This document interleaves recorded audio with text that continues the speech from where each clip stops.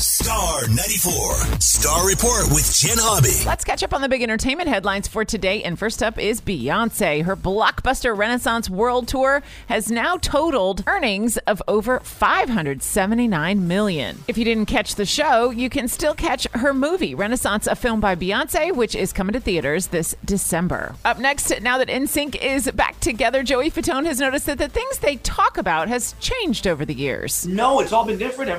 We crack jokes and stuff like we were younger, but then the funny thing is we're older. Yeah, we don't talk about like sex, drugs, and rock and roll anymore. It's more like, dude, look at the air fryer there. Oh my gosh, it's got it's unbelievable. You know what I did yesterday? I got my car washed, and the tires are looking amazing. You know, that is the stupidest thing, but it is so true. And finally, all the buzz is about Travis Kelce and Taylor Swift. Well, now Travis has thanked Erin Andrews and Carissa Thompson because they were the ones who recommended him to her on an episode of their podcast. Taylor, I don't know what you are doing in your life right now besides rocking the world. Please try our friend Travis. He is fantastic. Taylor, I know we're not the best of friends. We're not even friends, but I consider you one. Take us up on this. Go on a date with this guy. Do it for you America. You would have the greatest. Do it. I was just going to say, do it for yourself, do it for us, and do it for the people. Travis tweeted, "You two or something else. I owe you big time." Now you're up to date. To keep up with the latest entertainment news, listen to the next Star Report coming up at 2:15.